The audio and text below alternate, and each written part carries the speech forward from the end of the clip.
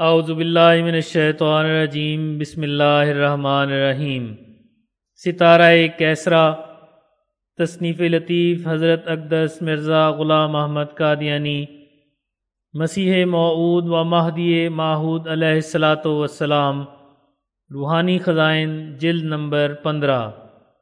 مختصر تعارف۔ یہ رسالہ 24 اگست 1899 عیسوی کو شائع ہوا۔ اس رسالے میں آپ نے اسی مضمون کا نئے پیرائے میں اعادہ کیا ہے جو تحفہ کیسریہ میں لکھا تھا، اور در حقیقت یہ رسالہ تحفہ کیسریہ کی یاد دہانی ہے۔ اس میں بھی انگریزی حکومت کی مذہبی رواداری اور مذہبی آزادی کا جو سب مذاہب کو اس نے یکساں طور پر دی ہوئی تھی ذکر کرتے ہوئے صلیبی عقیدے کی نہایت احسن پیرائے میں تردید فرمائی ہے اور اپنے مسیح موعود ہونے کا دعویٰ پیش کیا ہے۔ اعوذ باللہ من الشیطان الرجیم، بسم اللہ الرحمن الرحیم۔ ستارہ کیسریہ، تصنیف لطیف حضرت اقدس مسیح موعود علیہ الصلاۃ والسلام، روحانی خزائن، جلد نمبر 15۔ الحمدللہ والمنہ کہ یہ رسالہ مبارکہ جس میں حضرت ملکہ معظمہ کیسرا دامہ اقبالہا کی برکات کا ذکر ہے، اور یہ بیان ہے کہ جناب ملکہ ممدوحہ کے عہد عدالت مہد میں اور ان کے نہایت روشن ستارے کی تاثیر سے انواع اقسام کی زمینی اور آسمانی برکتیں ظہور میں آئی ہیں، منتبہ ہو کر انہی وجوہ کی مناسبت سے نام اس کا ستارہ کیسرا رکھا گیا، اور یہ رسالہ مطبع ضیاء الاسلام قادیان میں باہتمام حکیم فضل الدین صاحب مالک مطبع کے چھپ کر 24 اگست 1899 عیسوی کو شائع ہوا۔ بحضور عالی شان کیسرا ہند ملکہ معظمہ شہنشاہ ہندوستان و انگلستان ادام اللہ اقبالہا۔ سب سے پہلے یہ دعا ہے کہ خدا قادر مطلق اس ہماری عالی جاہ کیسرا ہند کی عمر میں بہت بہت برکت بخشے اور اقبال اور جاہ و جلال میں ترقی دے، اور عزیزوں اور فرزندوں کی عافیت سے آنکھ ٹھنڈی رکھے۔ اس کے بعد اس عریضہ کے لکھنے والا جس کا نام مرزا غلام احمد قادیانی ہے، جو پنجاب کے ایک چھوٹے سے گاؤں قادیان نام میں رہتا ہے، جو لاہور سے تخمیناً بفاصلہ 70 میل مشرق اور شمال کے گوشے میں واقع اور گرداسپور کے ضلع میں ہے، یہ عرض کرتا ہے کہ اگرچہ اس ملک کے عموماً تمام رہنے والوں کو بوجہ ان آراموں کے جو حضور کیسرا ہند کے عدل عام اور رعایا پروری اور داد گستری سے حاصل ہو رہے ہیں، اور بوجہ ان تدابیر امن عامہ اور تجاویز آسائش جمیع طبقات رعایا کے جو کروڑ روپیہ کے خرچ اور بے انتہا فیاضی سے ظہور میں آئی ہیں، جناب ملکہ معظمہ دامہ اقبالہا سے بقدر اپنی فہم اور عقل اور شناخت احسان کے درجہ بدرجہ محبت اور دلی اطاعت ہے کہ بجز بعض قلیل الوجود افراد کے جو میں گمان کرتا ہوں کہ در پردہ کچھ ایسے بھی ہیں جو وحشیوں اور درندوں کی طرح بسر کرتے ہیں، لیکن اس عاجز کو بوجہ اس معرفت اور علم کے جس گورنمنٹ عالیہ کے حقوق کی نسبت مجھے حاصل ہے، جس کو میں اپنے رسالہ تحفہ کیسریہ میں مفصل لکھ چکا ہوں، وہ اعلیٰ درجے کا اخلاص اور محبت اور جوش اطاعت حضور ملکہ معظمہ اور اس کے معزز افسروں کی نسبت حاصل ہے، جو میں ایسے الفاظ نہیں پاتا جن میں اس اخلاص کا اندازہ بیان کر سکوں۔ اس سچی محبت اور اخلاص کی تحریک سے جشن 60 سالہ جوبلی کی تقریب پر میں نے ایک رسالہ حضرت کیسرا ہند دامہ اقبالہا کے نام سے تالیف کر کے اور اس کا نام تحفہ کیسریہ رکھ کر جناب ممدوحہ کی خدمت میں بطور درویشانہ تحفے کے ارسال کیا تھا، اور مجھے کبھی یقین تھا کہ اس کے جواب سے مجھے عزت دی جائے گی اور امید سے بڑھ کر میری سرفرازی کا موجب ہوگا، اور اس امید اور یقین کا موجب حضور کیسرا ہند کے وہ اخلاق فاضلہ تھے جن کی تمام ممالک مشرقیہ میں دھوم ہے، اور جناب ملکہ معظمہ کے وسیع ملک کی طرح وسعت اور کشادگی میں ایسے بے مثل ہیں جو ان کی نظیر دوسری جگہ تلاش کرنا خیال محال ہے۔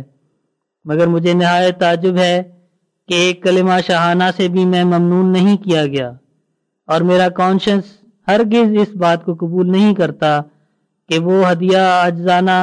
یعنی رسالہ تحفہ کیسریہ حضور ملکہ معظمہ میں پیش ہوا ہو اور پھر میں اس کے جواب سے ممنون نہ کیا جاؤں۔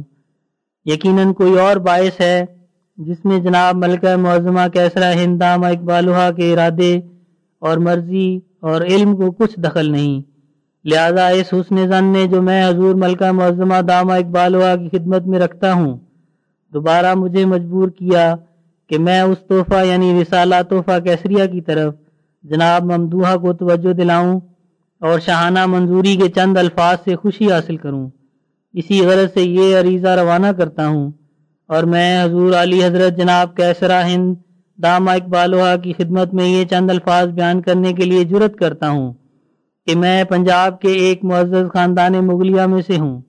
اور سکھوں کے زمانے سے پہلے میرے بزرگ ایک خود مختار ریاست کے والی تھے، اور میرے پردادا صاحب مرزا گل محمد اس قدر دانا اور مدبر اور عالی ہمت اور نیک مزاج اور ملک داری کی خوبیوں سے موصوف تھے کہ جب دہلی کے چغتائی بادشاہوں کی سلطنت بباعث نالیاقتی اور عیاشی اور سستی اور کم ہمتی کے کمزور ہو گئی تو بعض وزراء اس کوشش میں لگے تھے کہ مرزا صاحب موصوف کو جو تمام شرائط بیدار مغزی اور رعایا پروری کے اپنے اندر رکھتے تھے اور خاندان شاہی میں سے تھے دہلی کے تخت پر بٹھایا جائے، لیکن چونکہ چغتائی سلاطین کی قسمت اور عمر کا پیالہ لبریز ہو چکا تھا اس لیے یہ تجویز عام منظوری میں نہ آئی،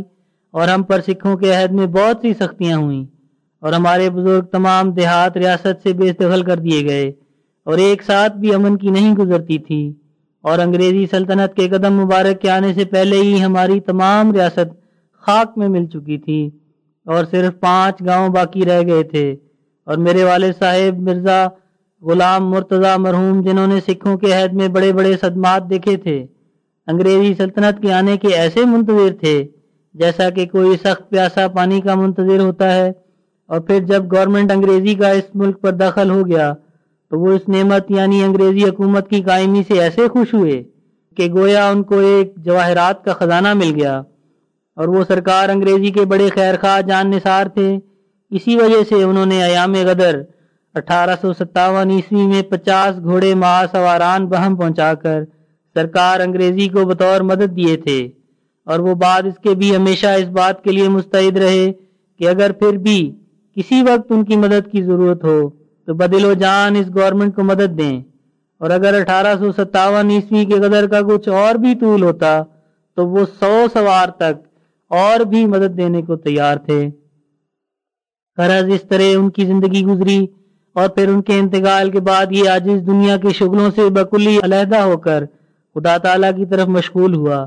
اور مجھ سے سرکار انگریزی کے حق میں جو خدمت ہوئی وہ یہ تھی کہ میں نے 50,000 کے قریب کتابیں اور رسائل اور اشتہارات چھپوا کر اس ملک اور نیز دوسرے بلاد اسلامیہ میں اس مضمون کے شائع کیے کہ گورنمنٹ انگریزی ہم مسلمانوں کی محسن ہے،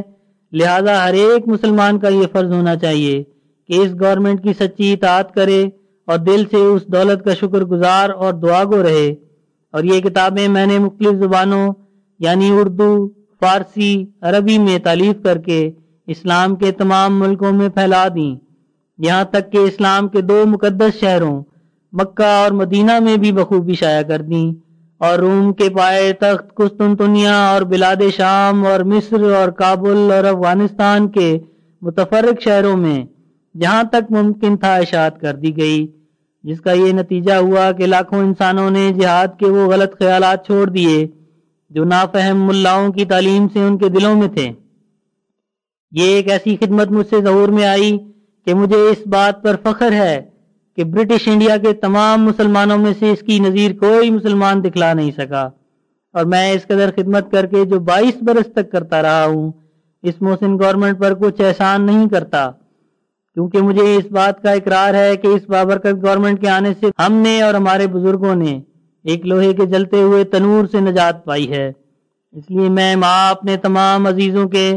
دونوں ہاتھ اٹھا کر دعا کرتا ہوں کہ یا الہی اس مبارکہ کیسرا ہند دامہ ملکوہا کو دیرگاہ تک ہمارے سروں پر سلامت رکھ، اور اس کے ہر ایک قدم کے ساتھ اپنی مدد کا سایہ شامل حال فرما، اور اس کے اقبال کے دن بہت لمبے کر۔ میں نے تحفہ کیسریہ میں جو حضور کیسرا ہند کی خدمت میں بھیجا گیا ہے یہی حالات اور خدمات اور دعوات گزارش کیے تھے، اور میں اپنی جناب ملکہ معظمہ کے اخلاق وسیعہ پر نظر رکھ کر ہر روز جواب کا امیدوار تھا اور اب بھی ہوں۔ میرے خیال میں یہ غیر ممکن ہے کہ میرے جیسے دعا گو کا وہ عاجزانہ تحفہ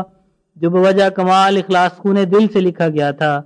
اگر وہ حضور ملکہ معظمہ کیسرا ہند دامہ اقبالہ کی خدمت میں پیش ہوتا تو اس کا جواب نہ آتا، بلکہ ضرور آتا۔ اس لیے مجھے بوجہ اس یقین کے کہ جناب کیسرا ہند کے پر رحمت اخلاق پر کمال وثوق سے حاصل ہے، اس یاد دہانی کے عریضے کو لکھنا پڑا، اور اس عریضے کو نہ صرف میرے ہاتھوں نے لکھا بلکہ میرے دل نے یقین کا بھرا ہوا زور ڈال کر ہاتھوں کو اس پر ارادت خط کے لکھنے کے لیے چلایا ہے۔ میں دعا کرتا ہوں کہ خیر اور عافیت اور خوشی کے وقت میں خدا تعالیٰ اس خط کو حضور کیسرا ہند دامہ اقبالہ کی خدمت میں پہنچاوے، اور پھر جناب ممدوحہ کے دل میں الہام کرے کہ وہ اس سچی محبت اور اس سچے اخلاص کو جو حضرت موصوفہ کی نسبت میرے دل میں ہے اپنی پاک فراست سے شناخت کر لیں، اور رعیت پروری کے روح سے مجھے پر رحمت جواب سے ممنون فرماویں، اور میں اپنی عالی شان جناب ملکہ معظمہ کیسرا ہند کی عالی خدمت میں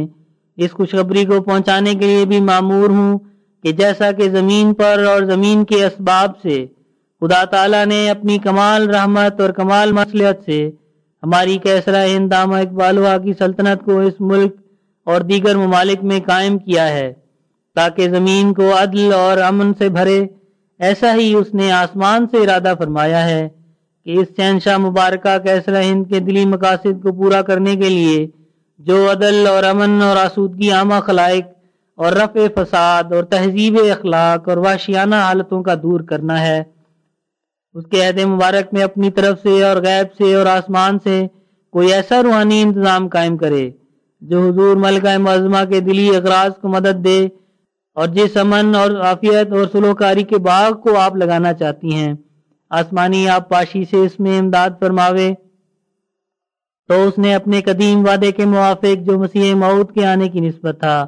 آسمان سے مجھے بھیجا ہے تا میں اس مرد خدا کے رنگ میں ہو کر جو بیت اللحم میں پیدا ہوا اور ناصرہ میں پرورش پائی حضور ملکہ معظمہ کے نیک اور بابرکت مقاصد کی اعانت میں مشغول ہوں۔ اس نے مجھے بے انتہا برکتوں کے ساتھ چھوا اور اپنا مسیح بنایا تا وہ ملکہ معظمہ کے پاک اغراض کو خود آسمان سے مدد دے۔ اے کیسرا مبارکہ کہ خدا تجھے سلامت رکھے اور تیری عمر اور اقبال اور کامرانی سے ہمارے دلوں کو خوشی پہنچاوے۔ اس وقت تیرے عہد سلطنت میں جو نیک نیتی کے نور سے بھرا ہوا ہے، مسیح موعود کا آنا خدا کی طرف سے یہ گواہی ہے کہ تمام سلاطین میں سے تیرا وجود امن پسندی اور حسن انتظام اور ہمدردی رعایا اور عدل اور داد گستری میں بڑھ کر ہے۔ مسلمان اور عیسائی دونوں فریق اس بات کو مانتے ہیں کہ مسیح موعود آنے والا ہے، مگر اسی زمانے اور عہد میں جبکہ بھیڑیا اور بکری ایک ہی گھاٹ میں پانی پئیں گے اور سانپوں سے بچے کھیلیں گے۔ سو اے ملکہ مبارکہ معظمہ کیسرا ہند، وہ تیرا ہی عہد اور تیرا ہی زمانہ ہے، جس کی آنکھیں ہوں وہ دیکھے اور جو تعصب سے خالی ہو وہ سمجھ لے۔ اے ملکہ معظمہ، یہ تیرا ہی عہد سلطنت ہے جس نے درندوں اور غریب چرندوں کو ایک جگہ جمع کر دیا ہے۔ راست باز جو بچوں کی طرح ہیں وہ شریر سانپوں کے ساتھ کھیلتے ہیں، اور تیرے پرامن سائے کے نیچے کچھ بھی ان کو خوف نہیں۔ اب تیرے عہد سلطنت سے زیادہ پرامن اور کون سا عہد سلطنت ہوگا جس میں مسیح موعود آئے گا۔ اے ملکہ معظمہ، تیرے وہ پاک ارادے ہیں جو آسمانی مدد کو اپنی طرف کھینچ رہے ہیں، اور تیری نیک نیتی کی کشش ہے جس سے آسمان رحمت کے ساتھ زمین کی طرف جھکتا جاتا ہے۔ اس لیے تیرے عہد سلطنت کے سوا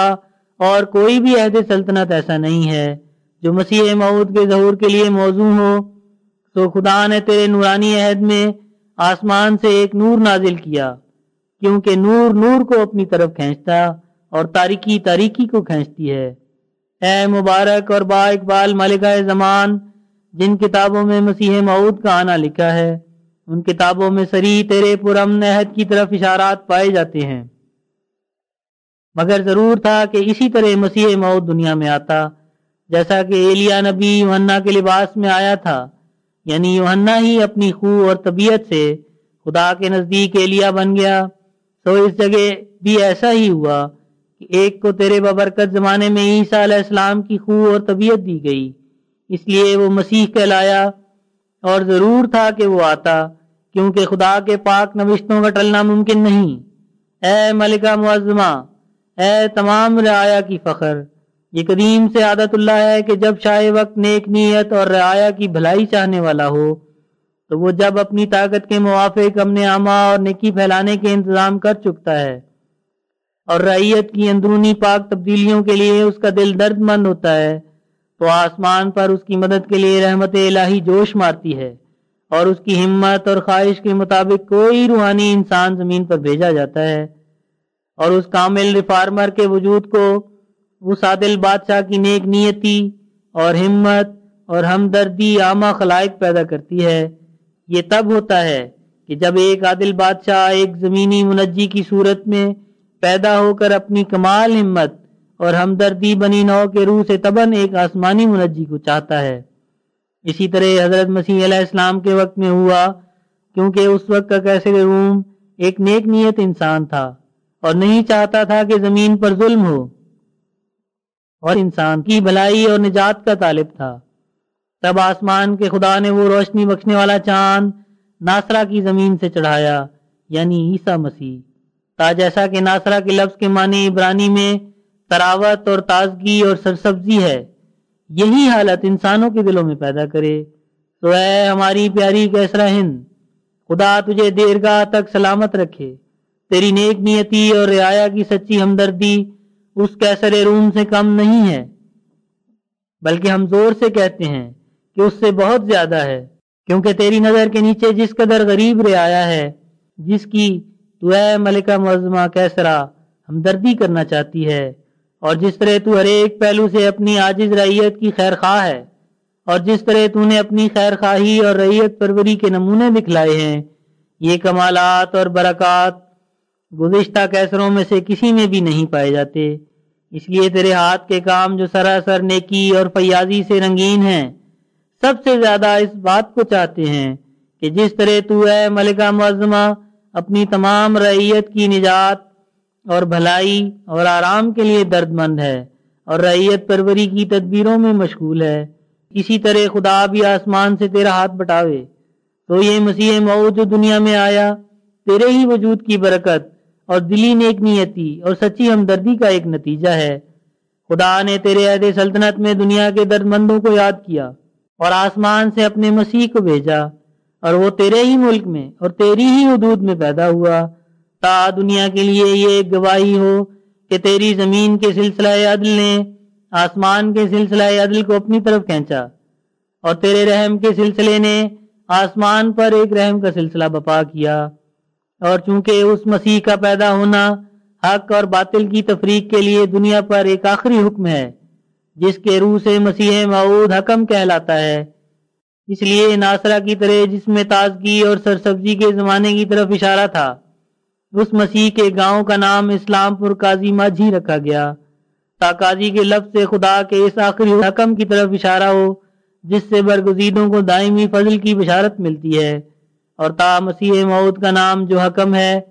اس کی طرف بھی ایک لطیف ایما ہو۔ اور اسلام پور قاضی ماجھی اس وقت اس گاؤں کا نام رکھا گیا تھا جبکہ بابر بادشاہ کے عہد میں اس ملک ماج کا ایک بڑا علاقہ حکومت کے طور پر میرے بزرگوں کو ملا تھا، اور پھر رفتہ رفتہ یہ حکومت خود مختار ریاست بن گئی، اور پھر کثرت استعمال سے قاضی کا لفظ قادی سے بدل گیا، اور پھر اور بھی تغیر پا کر قادیاں ہو گیا۔ غرض ناصرہ اور اسلام پور قاضی کا لفظ ایک بڑے پرمانی نام ہے، جو ایک ان میں سے روحانی سرسبزی پر دلالت کرتا ہے اور دوسرا روحانی فیصلے پر جو مسیح موعود کا کام ہے۔ اے ملکہ معظمہ کیسرا ہند، خدا تجھے اقبال اور خوشی کے ساتھ عمر میں برکت دے۔ تیرا عہد حکومت کیا ہی مبارک ہے کہ آسمان سے خدا کا ہاتھ تیرے مقاصد کی تائید کر رہا ہے۔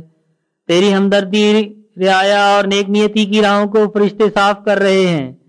تیرے عدل کے لطیف بخارات بادلوں کی طرح اٹھ رہے ہیں، تا تمام ملک کو رشک کے بہار بناویں، شریر ہے وہ انسان جو تیرے عہد سلطنت کا قدر نہیں کرتا، اور بدذات ہے وہ نفس جو تیرے احسانوں کا شکر گزار نہیں،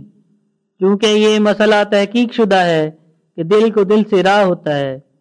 اس لیے مجھے ضرورت نہیں کہ میں اپنی زبان کی لفاظی سے اس بات کو ظاہر کروں کہ میں آپ سے دلی محبت رکھتا ہوں، اور میرے دل میں خاص طور پر آپ کی محبت اور عظمت ہے۔ ہماری دن رات کی دعائیں آپ کے لیے آب رواں کی طرح جاری ہیں، اور ہم نہ سیاست قہری کے نیچے ہو کر آپ کے مطیع ہیں، بلکہ آپ کی انواع و اقسام کی خوبیوں نے ہمارے دلوں کو اپنی طرف کھینچ لیا ہے۔ اے بابرکت کیسرا ہند، تجھے یہ تیری عظمت اور نیک نامی مبارک ہو۔ خدا کی نگاہیں اس ملک پر ہیں جس پر تیری نگاہیں ہیں، خدا کی رحمت کا ہاتھ اس رعایا پر ہے جس پر تیرا ہاتھ ہے۔ تیری پاک نیتوں کی تحریک سے خدا نے مجھے بھیجا ہے کتاب پرہیزگاری اور پاک اخلاق اور صلح کاری کی راہوں کو دوبارہ دنیا میں قائم کروں۔ اے علی جناب کیسرا ہند، مجھے خدا تعالی کی طرف سے علم دیا گیا ہے کہ ایک عیب مسلمانوں میں اور ایک عیب عیسائیوں میں ایسا ہے جس سے وہ سچی روحانی زندگی سے دور پڑے ہوئے ہیں، اور وہ عیب ان کو ایک ہونے نہیں دیتا بلکہ ان میں باہمی پھوٹ ڈال رہا ہے، اور وہ یہ ہے کہ مسلمانوں میں یہ دو مسئلے نہایت خطرناک اور سراسر غلط ہیں کہ وہ دین کے لیے تلوار کے جہاد کو اپنے مذہب کا ایک رکن سمجھتے ہیں، اور اس جنون سے ایک بے گناہ کو قتل کر کے ایسا خیال کرتے ہیں کہ گویا انہوں نے ایک بڑے ثواب کا کام کیا ہے۔ اور گو اس ملک برٹش انڈیا میں یہ عقیدہ اکثر مسلمانوں کا بہت کچھ اصلاح پذیر ہو گیا ہے، اور ہزارہ مسلمانوں کے دل میری 22-23 سال کی کوششوں سے صاف ہو گئے ہیں۔ لیکن اس میں کچھ شک نہیں کہ بعض غیر ممالک میں یہ خیالات اب تک سرگرمی سے پائے جاتے ہیں، گویا ان لوگوں نے اسلام کا مغز اور عطر لڑائی اور جبر کو ہی سمجھ لیا ہے۔ لیکن یہ رائے ہرگز صحیح نہیں ہے۔ قرآن میں صاف حکم ہے کہ دین کے پھیلانے کے لیے تلوار مت اٹھاؤ، اور دین کی ذاتی خوبیوں کو پیش کرو اور نیک نمونوں سے اپنی طرف کھینچو، اور یہ مت خیال کرو کہ ابتدا میں اسلام میں تلوار کا حکم ہوا کیونکہ وہ تلوار دین کو پھیلانے کے لیے نہیں کھینچی گئی تھی بلکہ دشمنوں کے حملوں سے اپنے آپ کو بچانے کے لیے اور یامن قائم کرنے کے لیے کھینچی گئی تھی، مگر دین کے لیے جبر کرنا کبھی مقصد نہ تھا۔ افسوس کہ یہ عیب غلط کار مسلمانوں میں اب تک موجود ہے، جس کی اصلاح کے لیے میں نے 50,000 سے کچھ زیادہ اپنے رسالے اور مبسوط کتابیں اور اشتہارات اس ملک اور غیر ملکوں میں شائع کیے ہیں، اور امید رکھتا ہوں کہ جلد تر ایک زمانہ آنے والا ہے کہ اس عیب سے مسلمانوں کا دامن پاک ہو جائے گا۔ دوسرا عیب ہماری قوم مسلمانوں میں یہ بھی ہے کہ وہ ایک ایسے خونی مسیح اور خونی مہدی کے منتظر ہیں جو ان کے زوم میں دنیا کو خون سے بھر دے گا، حالانکہ یہ خیال سراسر غلط ہے۔ ہماری معتبر کتابوں میں لکھا ہے کہ مسیح موعود کوئی لڑائی نہیں کرے گا اور نہ تلوار اٹھائے گا، بلکہ وہ تمام باتوں میں حضرت عیسیٰ علیہ السلام کے خو اور خلق پر ہوگا،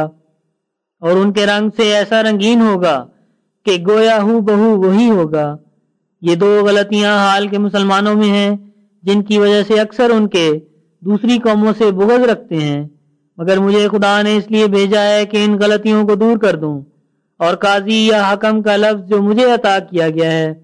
وہ اسی فیصلے کے لیے ہے۔ اور ان کے مقابل پر ایک غلطی عیسائیوں میں بھی ہے، اور وہ یہ ہے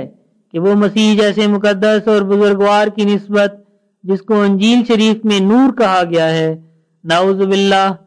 لعنت کا لفظ اطلاق کرتے ہیں، اور وہ نہیں جانتے کہ لعن اور لعنت ایک لفظ عبرانی اور عربی میں مشترک ہے، جس کے یہ معنی ہے کہ ملعون انسان کا دل خدا سے بکلی برگشتہ اور دور اور مہجور ہو کر ایسا گندا اور ناپاک ہو جائے جس طرح جزام سے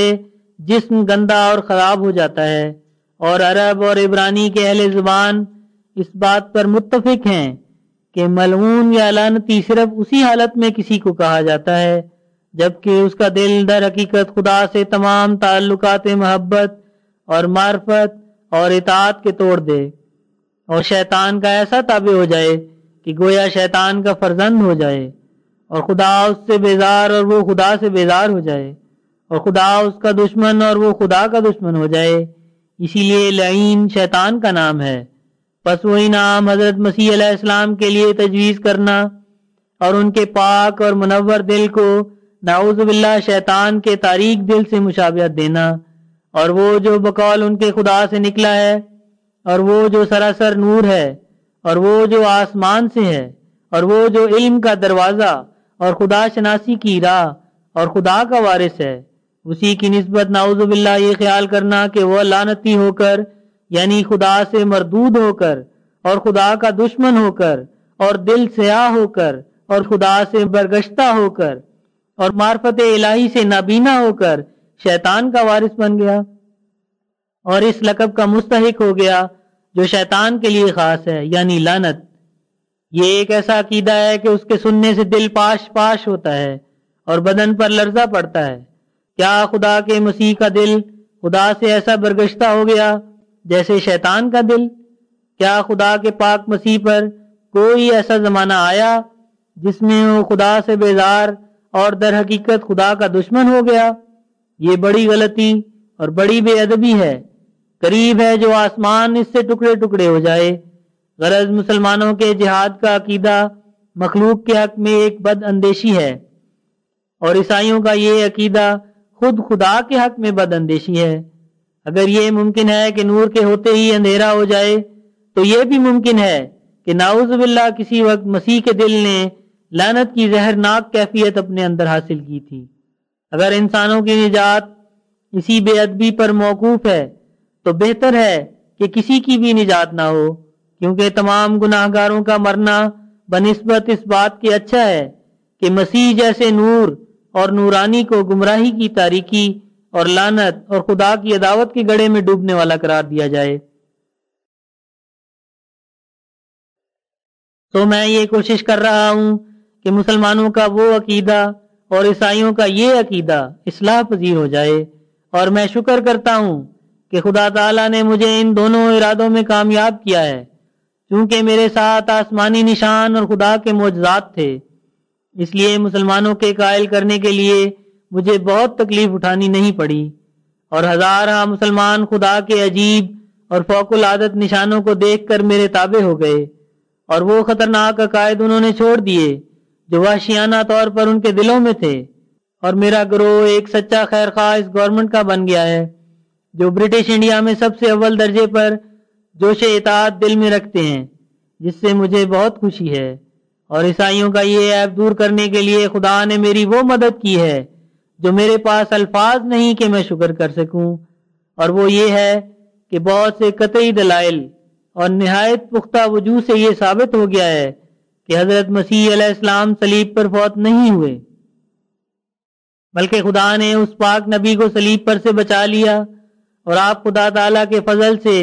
نہ مر کر بلکہ زندہ ہی قبر میں غشی کی حالت میں داخل کیے گئے، اور پھر زندہ ہی قبر سے نکلے، جیسا کہ آپ نے انجیل میں خود فرمایا تھا کہ میری حالت یونس نبی کی حالت سے مشابہ ہوگی۔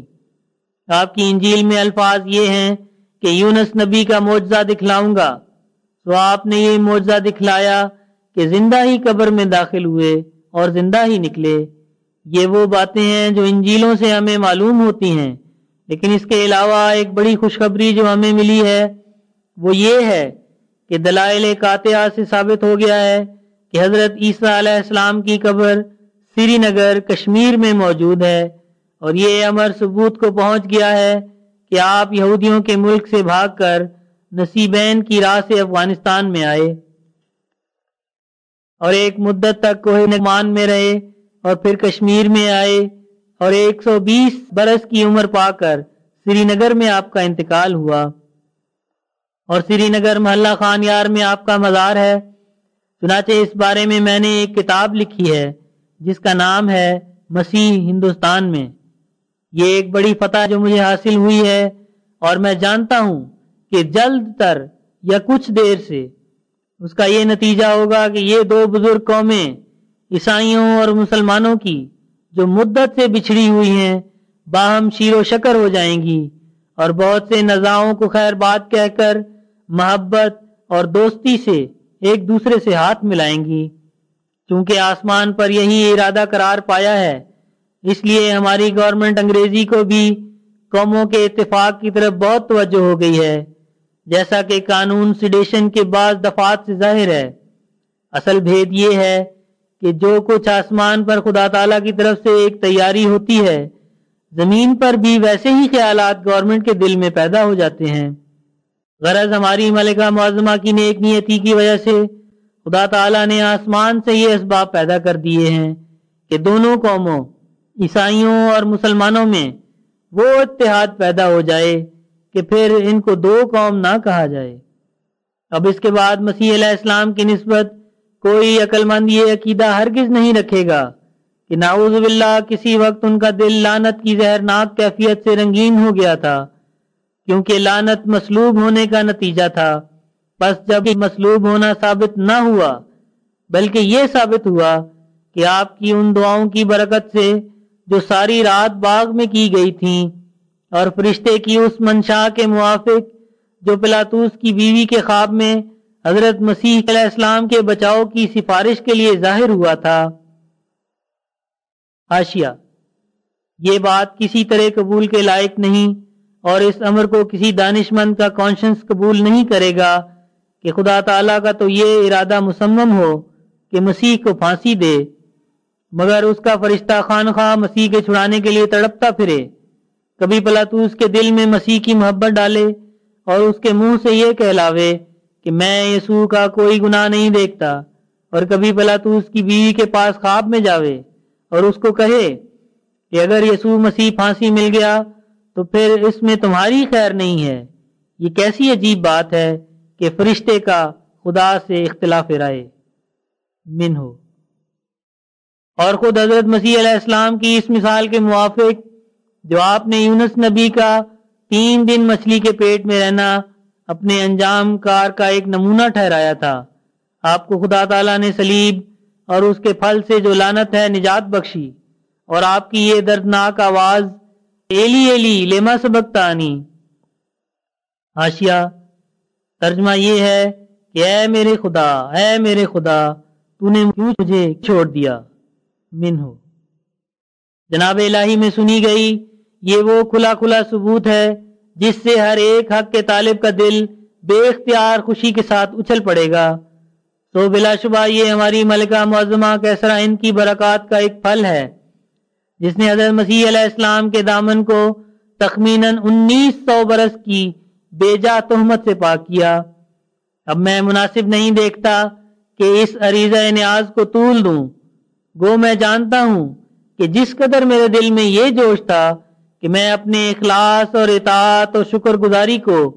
حضور کیسرا ہند دامہ ملکہ میں عرض کروں،